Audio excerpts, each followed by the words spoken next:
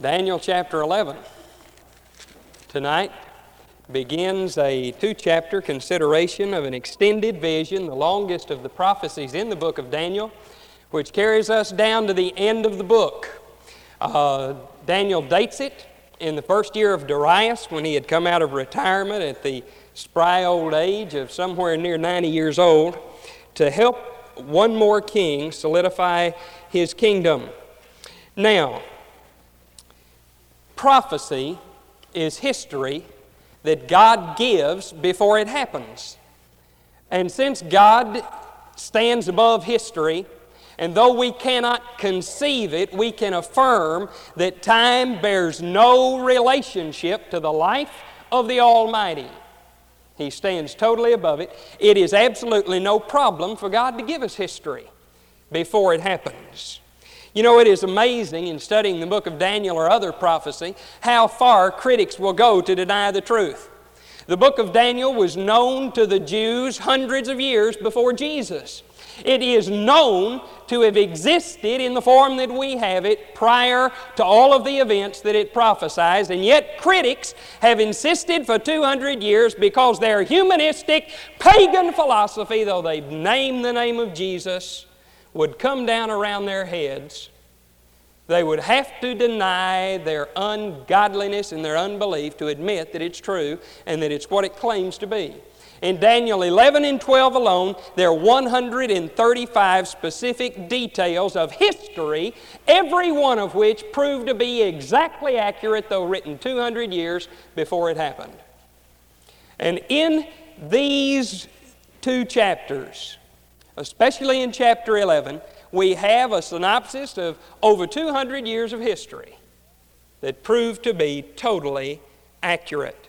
Now, one thing we need to always remember about prophecy is history from God's point of view.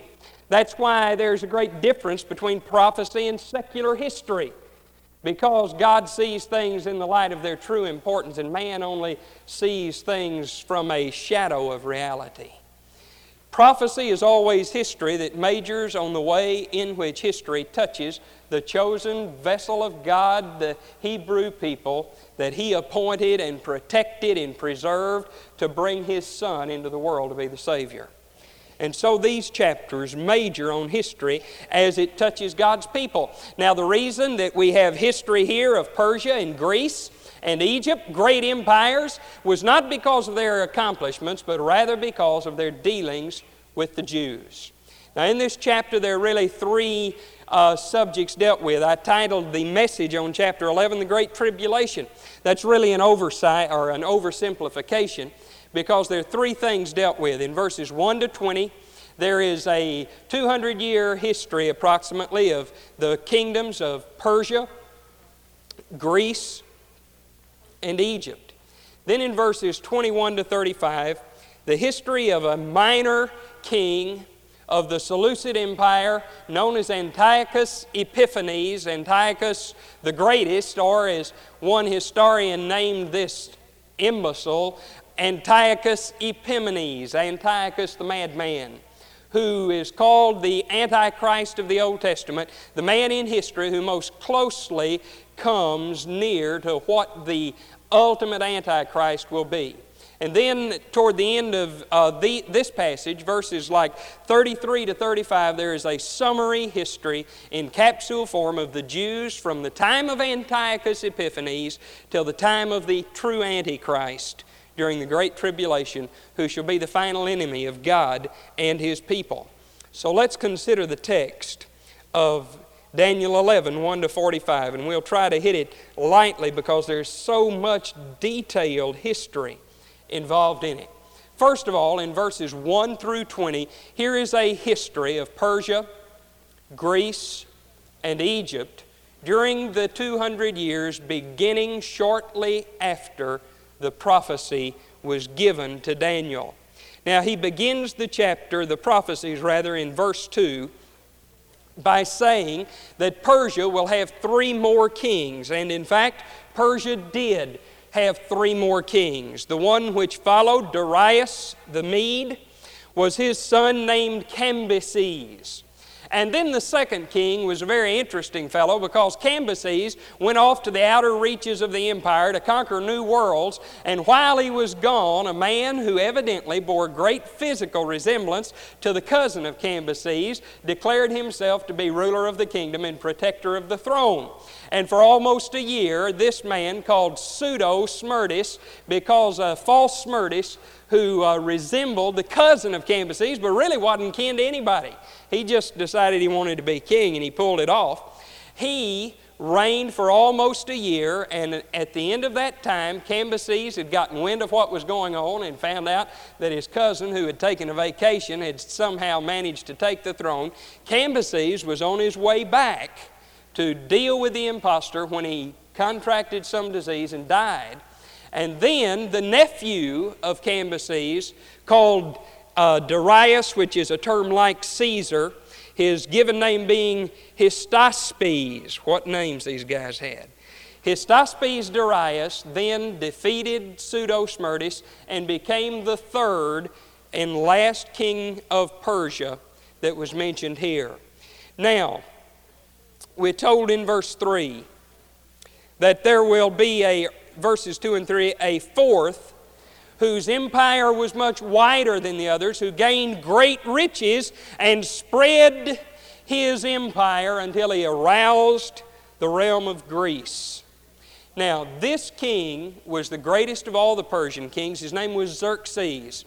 We find him in the Bible as the husband of Esther, called Ahasuerus by the Jews. Now, he was the greatest of all of these kings. Indeed, he did spread his empire to great distances. But his fatal mistake was that he spent 4 years raising an army of 2,650,000 men, which was almost more than any other nation in the world had at that time. And then, with an army bigger than most of the nations, he decided he wanted to add Greece to his empire, just as verse 2 says. And he crossed the border of Greece, which up until this time for several hundred years, as you know from world history, had been a series of independent feuding city-states. Greece united and had one of the most decisive battles for the history of the world, the Battle of Salamis in 480 BC. The uncontrollable massive army of Xerxes was totally defeated, and he went home a much weaker monarch than less than a year before when he had crossed the Grecian border.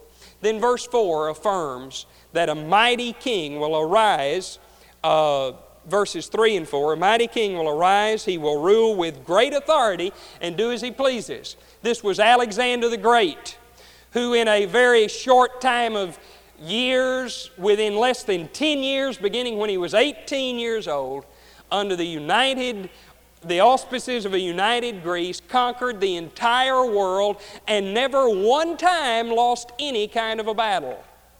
But then we read, as soon as he has arisen, his kingdom will be parceled out to the 4 points of the compass, though not to his own descendants, nor according to his authority. For his authority will be uprooted and given to others. Now, it is a fact, the fate of Alexander the Great, who arose just exactly as it is given here. As soon as Alexander had achieved world power, he contracted a social disease. He was a libertine, one of the great men of all time and one of the most debased men of all time. He died a very painful and ugly death. And his kingdom, through a period of struggles of 20 years, finally was divided into north, east, south, and west among 4 of his generals, as we noticed when we studied the vision of the ram and the goat previously in the book of Daniel. Now, little details that false historians wouldn't have bothered with, as the critics accused the book of Daniel. It says his kingdom will be divided, but not to his own descendants. Alexander the Great had 2 sons. One preceded him in death. One was murdered by his enemies following his death. And neither of his sons ever held the power of the empire, just as it is stated here.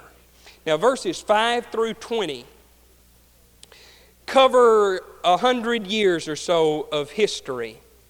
And they cover a very sordid history, and it is so intricately detailed that I'm only going to hit a few high spots of it. For you can find in the history of Western civilization, any library, any textbook you may have, you can find most of this, though perhaps not in as great a detail as Daniel gives it to us. Now, these verses cover the wars primarily between the Seleucid Empire and the Ptolemaic Empire, which ruled Egypt. The Seleucid area and the Egyptians, which fought off and on with rare exception during all of this period of time. Verse 6, for instance, describes this situation. And after some years, now verse 5 is talked about the king of the south growing strong and obtaining dominion. And the dominion he gained was over the king of the north. These two kings, Seleucid and the Ptolemaic empires, went back and forth in warfare. Verse 6, and after some years they will form an alliance, and the daughter of the king of the south will come to the king of the north to carry out a peaceful arrangement. But she will not retain her position of power, nor will he remain with his power. Now it sounds like double talk, but wait to hear the history. But she will be given up along with those who brought her in, and the one who sired her as well as he who supported her in those times. Now that verse is a perfect history of a situation of a king of the Seleucid Empire who took the name for himself, Antiochus Theos, Antiochus the god. Antiochus was married to a woman named Laodice.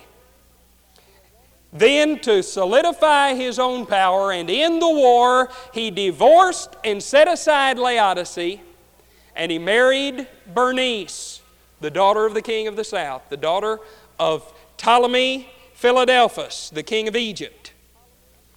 But Laodice mustered her own friends, murdered Bernice, intimidated her husband into replacing her as queen, and then she promptly murdered him.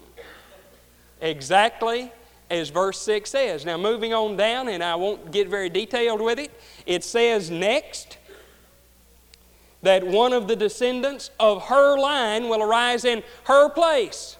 She replaced on the throne her son Seleucus Callinicus. Gosh, I got to translate these into English.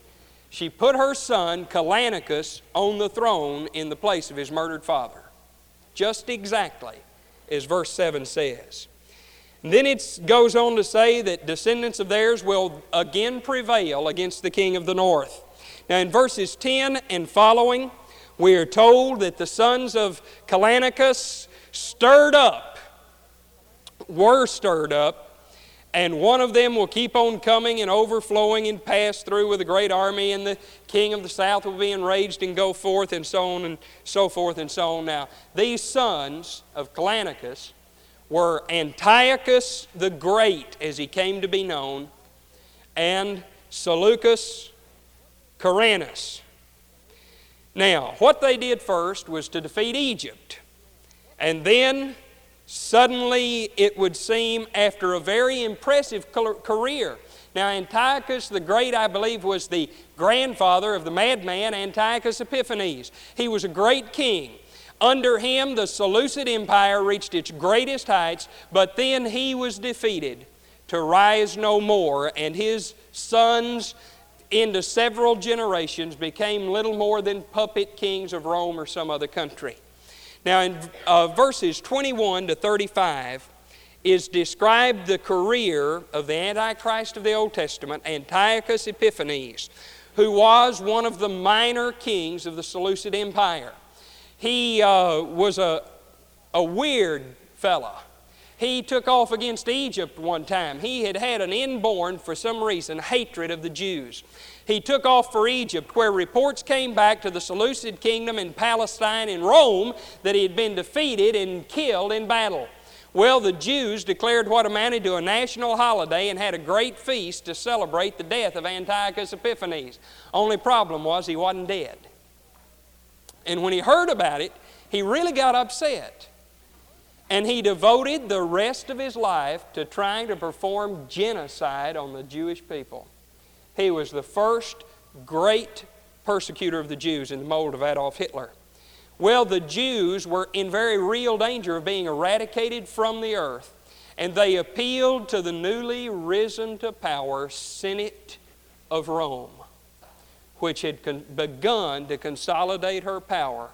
And the Senate of Rome, I am sure not without political motives, but in response to a nation, a little nation that was about to be totally wiped off the face of the earth, sent several of her legions under a general whose name I'm not even going to try to pronounce, to fight Antiochus and to deliver the Jews. The Roman legions made short work of Antiochus Epiphanes' armies, and they offered him his life if he would accept the authority of Rome and would leave the Jews alone and let their nation be a protectorate within his empire. Well, he said to this general, "Let me have time to think about it," fully intending to fly to his cousin in Egypt and so forth. Well, that general of Rome, at least history says, took his sword and drew a circle around Antiochus Epiphanes and said, "As soon as you decide, you can step out of the circle." Well, he had very little choice. He signed treaties. He did everything, acknowledging Rome's authority, swearing to protect the Jews. And then he waited until the legions of Rome got back to Italy, and he started right in where he took off, had left off, or whatever.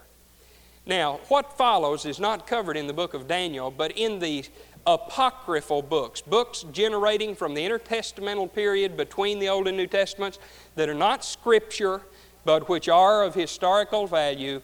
There followed the war of revolution and national preservation under the family of Judas Maccabeus, one of the greatest generals and one of the greatest heroes any nation ever had. And after a great length of time spanning 2 generations, the Maccabees family succeeded in throwing off the yoke of the Seleucid Empire, and for a time before she came under the absolute dominion of Rome, again became an independent nation. So, here briefly is the history, though we haven't read much of it here, but if you would like to know the career of Antiochus Epiphanes, just read these verses, and it will accord exactly with history. Verses 33 through 35 basically are a summary in the barest skeletal form of the history of the Jewish people during the intervening 2,000 or so years from that time until the day in which we live, and indeed until the Great Tribulation. And then verses 36 through 45 are the verses which deal with the period of the Great Tribulation and introduce to us the Antichrist, who is the perfect image of the father of darkness. He will be the incarnation of Satan in the same way that Jesus Christ was the incarnation of God. God in the flesh, that's what the Lord Christ was. Satan in the flesh in all of his fullness is what the Antichrist will be.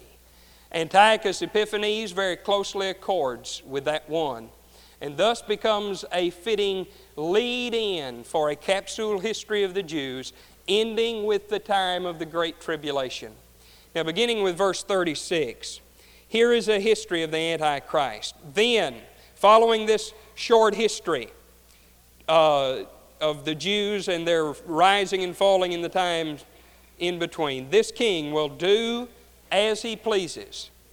He will magnify himself above every god and will speak monstrous things against the God of gods.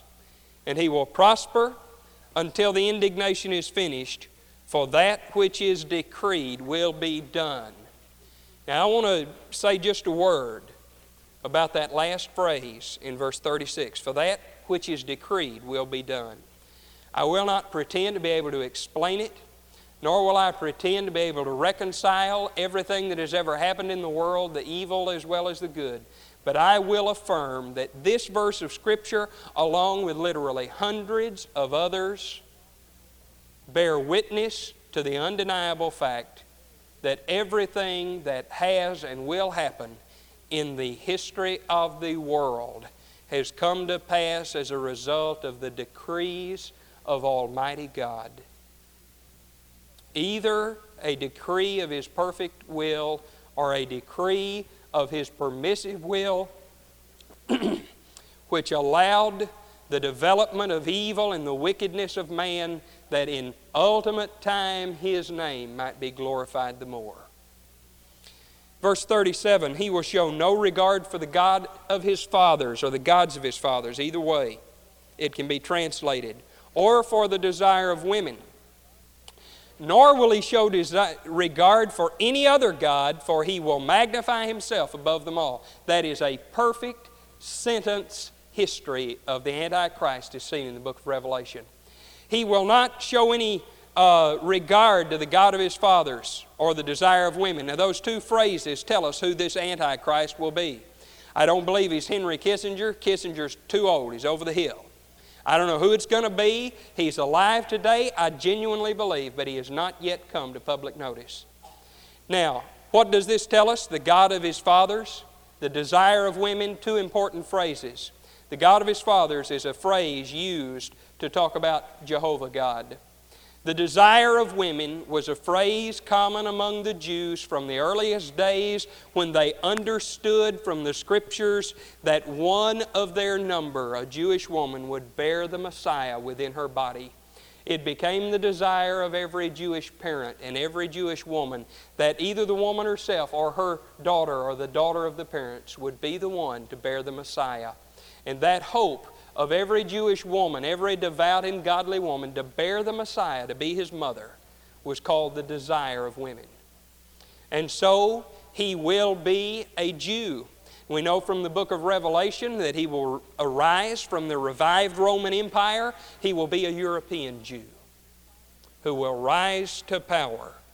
He will not even show regard for any God, for at the midpoint of the Great Tribulation, following an alliance with Israel, He will have His world headquarters in the Middle East. He will break His covenant with Israel. He will set up images of Himself to be worshiped in the Holy of Holies of the restored temple. And He will pronounce Himself to be the only true God. Here is His history, just as it is in the book of Revelation. And then these verses go ahead and talk more about Him. Now, I guess we would say in verses 36 to 39 that the Antichrist appears, and it details His history as it begins.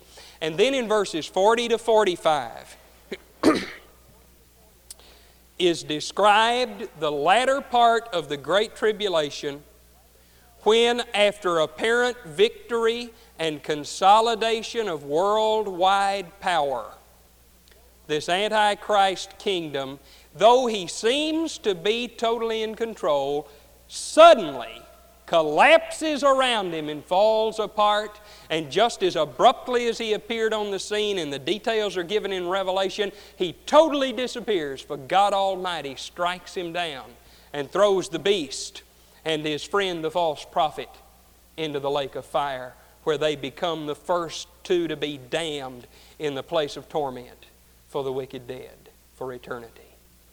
Here is a vision which proves from what it affirms in the first 35 verses, over 135 times, exact details of history were given before they came to pass. Thus, I conclude that we may trust the latter portion to be an exact record of what will take place at the end of time. You know, I mentioned the decrees of God, the doctrine which is so basic to biblical Christianity of the sovereignty of God. Sometimes we proclaim the gospel as though God was defeated. Have you ever thought about that? Have you ever thought about or heard anybody indicate that God created man with no intention or desire or knowledge that man would ever fall, but man messed God's plan up and man sinned? And can't you just see the eternal Trinity walking the gates, the courts of glory, wringing their hands, saying, "Oh, what do we do next?" I don't believe that, do you? I don't believe it for a minute. You need to shut yourself up with the Word of God for a few weeks if you do. Everything comes to pass according to the decrees of Almighty God. God will be glorified by the fact that nothing Satan and fallen man could do could ever frustrate His purposes. Satan corrupted creation. Satan thought all along that if he could just get rid of Jesus, he could dominate the created universe. But he couldn't even hold his new one-world empire together for 3 years after he consolidated it. And it came crashing down around his ears. As we move toward chapter 12 now, the time of the Gentiles, a very prominent phrase in prophecy, has come to an end as the end of the age approaches. When I was finishing up my notes, a song started running through my head, and I came in, wrote the title of it down. When I came in here, I had to look it up, and God willing, I'm going to do something that I've been wanting to do for 15 years. I'm going to sing while I preach. And then, as a hymn of victory and invitation, we're going to sing this. And I won't throw you a curve. It's 282. It's written by a man named Isaac Watts, great Christian of England. Jesus shall reign